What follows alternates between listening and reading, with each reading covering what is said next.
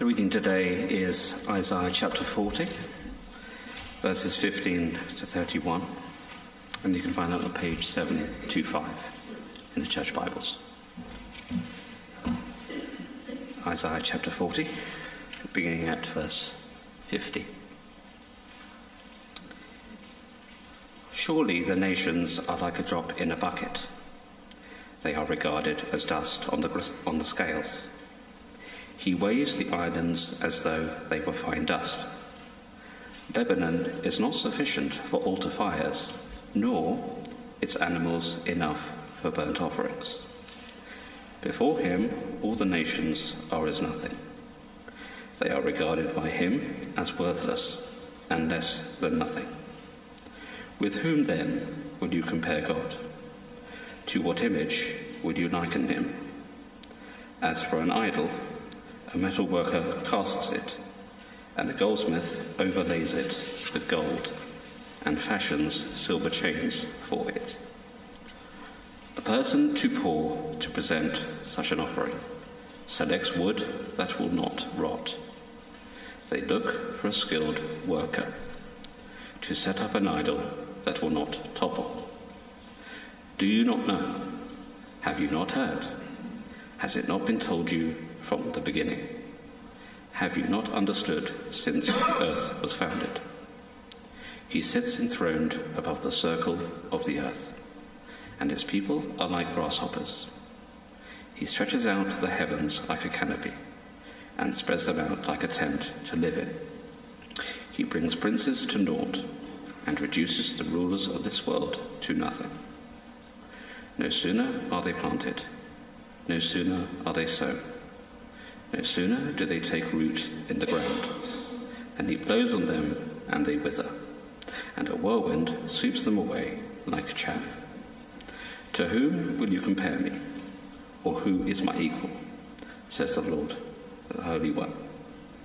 Lift up your eyes and look to the heavens. Who created all these? He who brings out the starry host one by one, and calls forth each of them by name. Because of his great power and mighty strength, not one of them is missing. Why do you complain, Jacob? Why do you say, Israel? My way is hidden from the Lord. My cause is disregarded by my God. Do you not know? Have you not heard? The Lord is the everlasting God, the creator of the ends of the earth. He will not grow tired or weary, and his understanding no one can fathom. He gives strength to the weary and increases the power of the weak. Even youths grow tired and weary, and young men stumble and fall. But those whose hope in the Lord will renew their strength. They will soar on wings like eagles. They will run and not grow weary. They will walk and not be faint. This is the word of the Lord.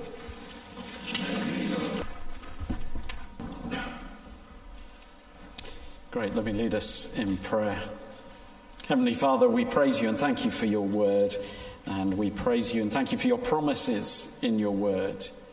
And ask, please, that you would help us to understand your promises as we come back to these verses, and that you would help us to put them into practice, to apply them to our own hearts. Amen. So, as Chris said earlier, we come back to Isaiah chapter 40, verses 30 and 31, which are our verses for the year. And I hope you've been managing to remember them. If you of the sign language ones, anyone remember any of them? Did you remember eagle? You got eagle? Yeah, that's the one. Or banana, or whatever that might be. Yeah, that's the one I remembered. Didn't remember many of the other. Oh, that one as well. Quite like that one. But it's good. Obviously, it's the words that we want to remember, and particularly those that promise that those who hope in the Lord will renew their strength. And that is a promise we need just as much now as we did at the beginning of the year. We said at the beginning of the year, I said at the beginning of the year, we were going to come back to these verses 3 times in the year. Beginning of the year, now, and we'll come back to them at the beginning of the autumn term as well. Because we want these verses to be ones that we hold on to, that we remember, and that we put into practice. And you need to keep coming back to truths in God's word, don't you? In order to keep applying it, not just learn it once and then forget about it, but keep coming back to it. And these promises are particularly so. Well, at the beginning of the year, in the first sermon of the year, we thought about the Lord and what Isaiah 40 tells us about the Lord. Because in order to put our hope in the Lord, the way Isaiah motivates, or the way the Lord motivates his people, is by showing them the Lord. Literally, in verse 9, if you look down at the passage, a little bit before the bit Jonathan started reading, God calls for a herald, someone to proclaim. And what is the herald to proclaim? End of verse 9. He is to proclaim, "Here is your God." And then he goes on and twice says, "See." Verse 10, "See, the sovereign Lord comes with power and he rules with a mighty arm. See, his reward is with him and his recompense accompanies him." Isaiah, and the Lord actually, through Isaiah, is saying, the motivation, the way you're going to get motivated to put your hope in the Lord is to look at the Lord, to see him, to behold your God. Look at him. Imagine you're walking through the jungle. I have a kind of Tarzan film kind of jungle scene going on in my mind as I thought about this. Imagine you're going through the jungle, and I don't know why it's a jungle, it didn't have to be, but you're going through the jungle and you come to a river, raging river, and over that river is a bridge, and you have a companion with you, and your companion is not at all sure that they trust that bridge. How would you persuade that companion that the bridge is trustworthy, that the bridge will hold their weight? Well, you could say to them, look at it. See that bridge. See how well it's made, how sturdy it is. Or you might walk out onto the bridge and say, look, it holds my weight. And you might jump up and down on the bridge and say, look, it really is sturdy. And in a way, Isaiah 40 is doing that about the Lord. To say, put your hope in the Lord. Look at the Lord. See how trustworthy he is. How mighty he is, how powerful he is. You can trust him. And so if you remember, at the beginning of the year, we had 4 headings. If you remember this, you're doing very well. But at the beginning of the year, we had 4 headings from earlier in Isaiah 40, and here they are. And they related to God's word, God's arm, God's hand, and God's wisdom. God's word is eternal. His arm is strong and gentle. His hand is vast, and his wisdom is beyond measuring. In all those ways, Isaiah is jumping up and down on the bridge and saying, you can put your hope in the Lord. He doesn't just about hold your weight. He is infinitely capable of holding your weight. So put your hope in him. But chapter 40 doesn't just show us the greatness of God. It also shows us the foolishness of putting our trust in anything else. To expand the jungle imagery, as you come to the raging river, you have the trustworthy bridge that is the Lord. But there are many other bridges over this river. And chapter 40 is saying, don't put your trust in any of those other bridges. They are not stable. They will not hold your weight. Only the Lord will. But our problem is, and the problem that the Israelites faced, is that it is very tempting to put our hope in things other than the Lord.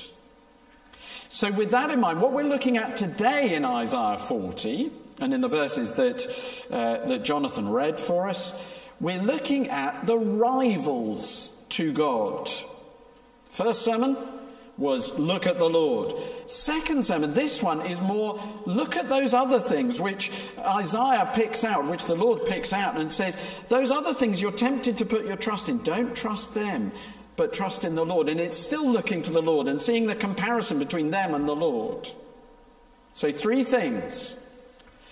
The first rival to God that we might be tempted to put our hope in, and Israel certainly were, is in verses 15 to 17.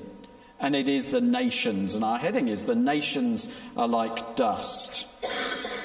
So have a look at verse 15. It says, surely the nations are like a drop in the bucket. They are regarded as dust on the scales. He weighs the islands as though they were fine dust. Lebanon is not sufficient for altar fires, nor its animals enough for burnt offerings. Before him all the nations are as nothing. They are regarded by him as worthless, less than nothing. Now, the Lord picks out the nations here, not at random, but because Israel had been tempted to put their hope in nations. Israel, you see, had come under attack. Nations had attacked them. And they had attacked, and Israel was being defeated because they had disobeyed the Lord. That's what you find in Isaiah. It was judgment on them. But when they were attacked, in their fear, in their panic, they had looked to another nation to rescue them. They had looked to Egypt. So if you keep a hand in Isaiah 40, would you turn back to page 714, 714, and to Isaiah chapter 30. And I'll read the first couple of verses. This is what the Lord says to Israel. He says, woe to the obstinate children, declares the Lord, to those who carry out plans that are not mine, forming an alliance, but not by my spirit, heaping sin upon sin, who go down to Egypt without consulting me, who look for help to Pharaoh's protection, to Egypt's shade for refuge. And then turn the page to Isaiah 31. And I'll read the first 2 verses there as well, where it says, woe to those who go down to Egypt for help, who rely on horses, who trust in the multitude of their chariots and in the great strength of their horsemen, but do not look to the Holy One of Israel or seek help from the Lord. Yet he too is wise and can bring disaster.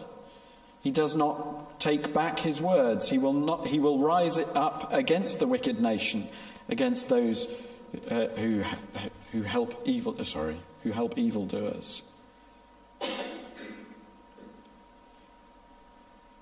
Woe to those who go down to Egypt for help, he says.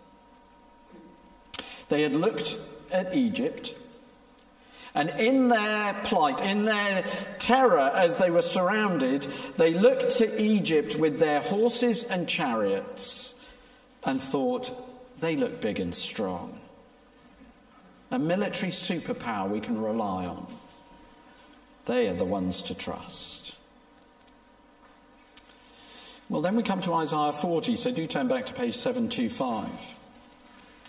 And God says in verse 15, surely the nations are like a drop in the bucket. God says before him they are nothing. The nations attacking, but also Egypt. It says they are dust on the scales.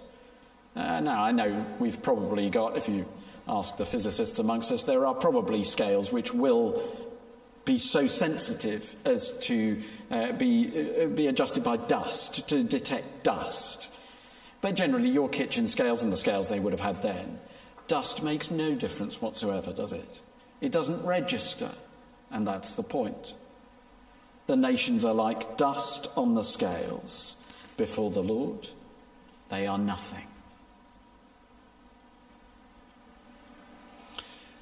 And do we need to learn from this? Well, yes, we do, don't we? Might we do something similar? As we look at the world, we can be in awe of the nations, can't we? The terrible destruction of Russia, the ominous threats of North Korea as they test missiles, the mighty powers of China and the US and other nations as well, as we've already prayed for, nations that are at war. We might think, well, praise the Lord, we are in the UK. And we pray that the Lord, that through the UK, it being in the UK, we will be kept safe. Of course, some make desperate attempts to get to this country in order to be safe. Those crossing the channel, risking their lives to get to the UK. Maybe some here, maybe some watching online, have moved to this country or this area for the security that it gives. Now, of course, it isn't wrong to move to be somewhere which is safer. It isn't wrong to make wise choices. But the issue is, where is your hope? Is your hope in the safety of the UK, or is your hope in the Lord? God says, don't put your hope in nations. They are nothing before him, less than nothing. And we know, don't we, that over all the nations, over all powers, over all authorities, there is the Lord Jesus. After he was raised from the dead, he was exalted far above all rule and authority, power and dominion. No, don't put your hope in nations. Put your hope in Jesus. The nations are like dust. The second thing Israel was tempted to put its hope in were idols. Idols are handmade and wobbly. Verses 19 and 20. Well, you start at verse 18, sorry. With whom then will you compare God? To what image will you liken him? As for an idol, a metalworker casts it, and a goldsmith overlays it with gold and fashions silver chains for it. A person too poor to present such an offering selects wood that will not rot. They look for a skilled worker to set up an idol that will not topple. Well, again, the Israelites had been tempted to put their hope in idols. They had lots of them. In Isaiah 2 verse 8, you don't need to look it up, but it says their land was full of idols. And yet here, Isaiah ridicules the idols. The Lord ridicules the idols, and does later on in Isaiah as well.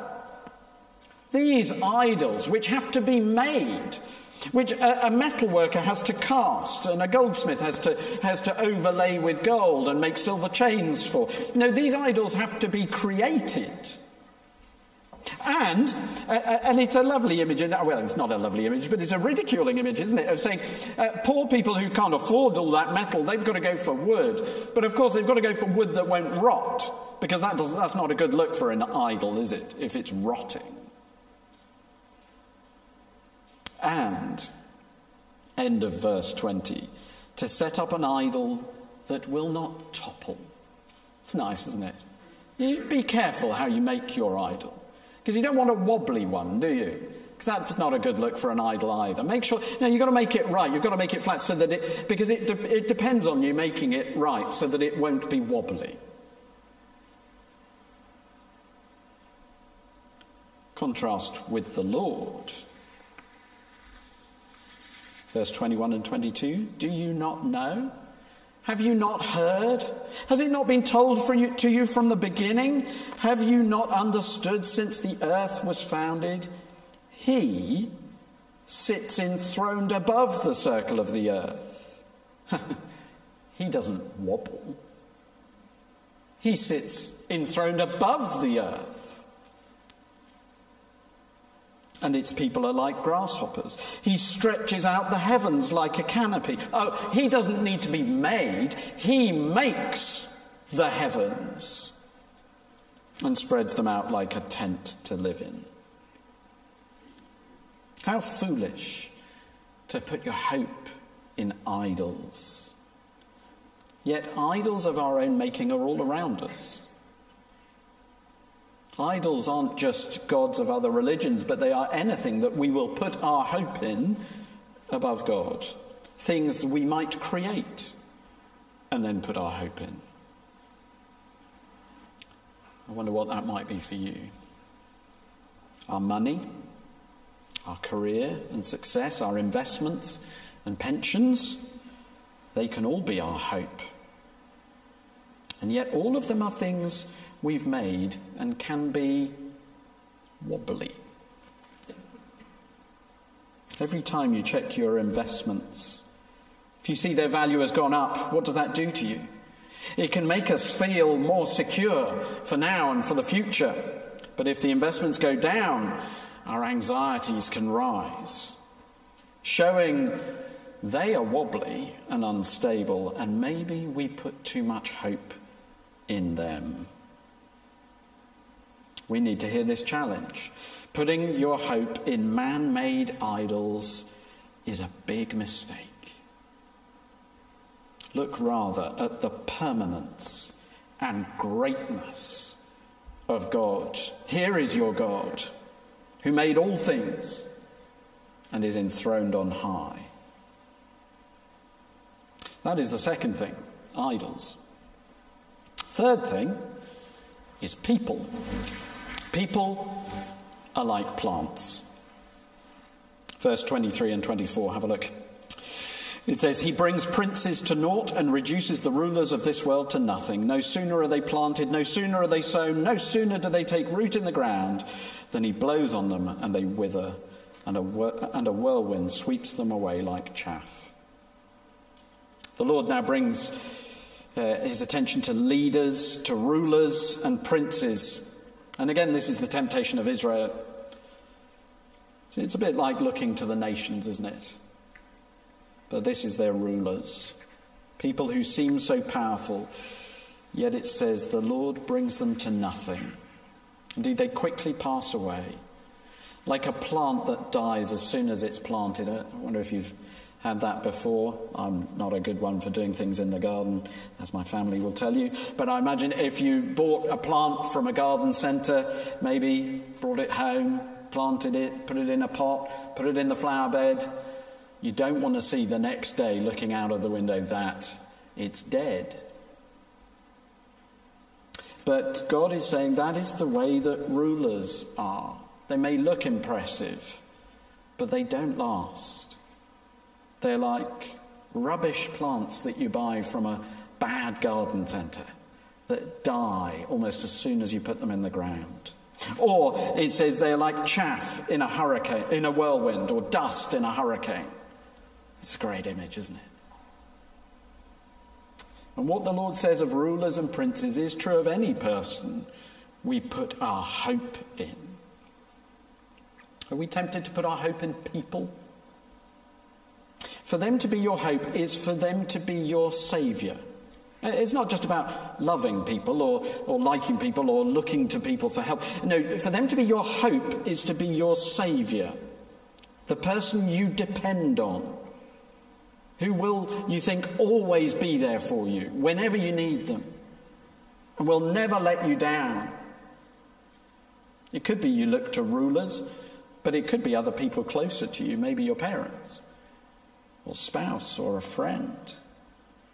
But the reality is that whoever it is, they can't take the weight of being your hope. They aren't that strong. One day, they will wither.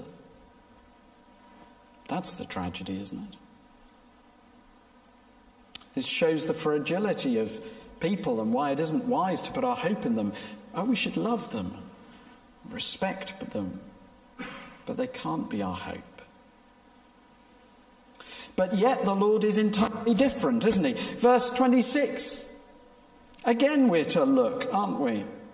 Well, verse 25. To whom will you compare me? Or who is my equal, says the Holy One? Lift up your eyes and look to the heavens. Who created all these? He who brings out the starry host one by one and calls forth each of them by name. Because of his great power and mighty strength, not one of them is missing.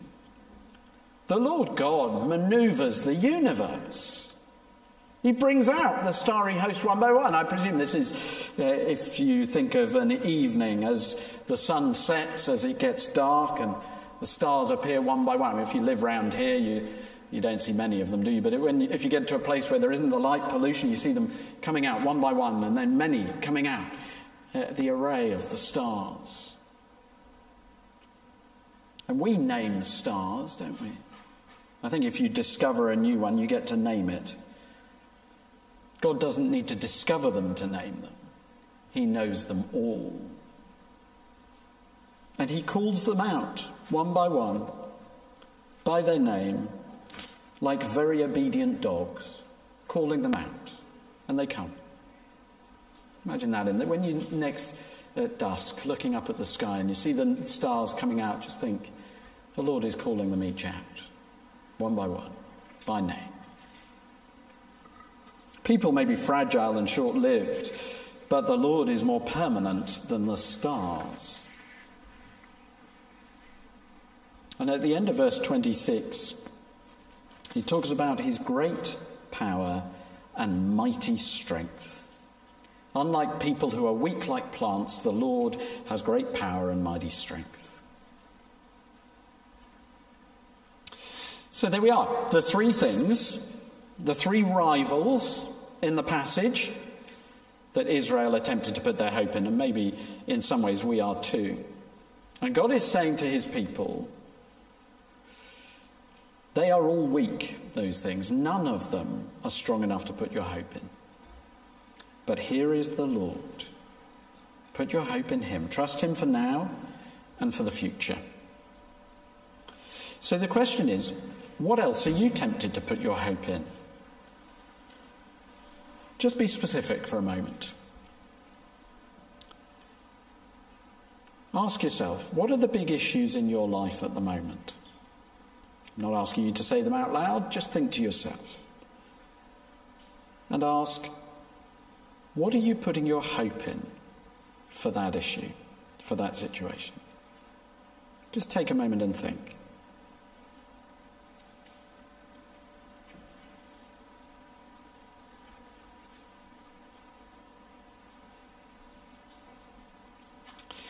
Now, it isn't wrong to use medics or solicitors or get advice from family. But where you put your hope is more than that, isn't it? It's where you're resting your weight, the thing you're relying on to hold you up through that issue, whatever it is you've thought of. If that thing you're hoping in is anything other than the Lord, you need to see it as fragile. It can't support you. And that realization can be very unsettling. But it is a kind unsettling that the Lord is doing. So we will see him and his greatness and put our hope in him who is strong and mighty. But we also need to realize that putting our hope in the Lord means not just trusting him to get us through situations, to get us through issues, but also for the destination. Just go back to the bridge analogy in the jungle. It's not just about the bridge being strong, it's also about where the bridge leads to, where the other end of the bridge is. After all, you might say, well, I put my hope in the Lord for my health, or for education, or for my grandchildren. But to what end? For healing? For high grades? For a happy family? But putting your hope in the Lord means trusting him for where he wants to take us. And we know that his purposes for his children are good. He promises that in Romans 8, that he works for the good of those who love him, who've been called according to his purposes. And we know that the ultimate purpose that he has is that all things will be brought under Jesus. That is his ultimate plan. So he will work for our good, and he is working towards all things being brought under Jesus. But it may be that within that ultimate plan and working for our good, it may be that his purposes are that we don't get well, that we don't get good grades, and that our grandchildren aren't happy. That doesn't mean he has let you down. But our temptation, when things don't go the way we want them to, is to think, as verse 27 says, where it says, "Why do you complain, Jacob? Why do you say, Israel, my way is hidden from the Lord, my cause is disregarded by my God?" That's what we're tempted to think, isn't it? We say, well, I put my trust in the Lord, I put my hope in him, and he let me down because he didn't do what I was hoping he would. And therefore, God, where are you? Is my way disregarded by you? Is my way hidden from you? Have you disregarded me? And then we're tempted to put our hope in something else. But Isaiah says, verse 28, "Do you not know? Have you not heard? The Lord is the everlasting God, the creator of the ends of the earth. He will not grow tired or weary, and his understanding no one can fathom. He gives strength to the weary and increases the power of the weak. Even youths grow tired and weary, and young men stumble and fall. But those who hope in the Lord will renew their strength. They will soar on wings like eagles. They will run and not grow weary. They will walk and not be faint." So take another moment. And for that issue that you thought about before, pray to the Lord. Put your hope in him.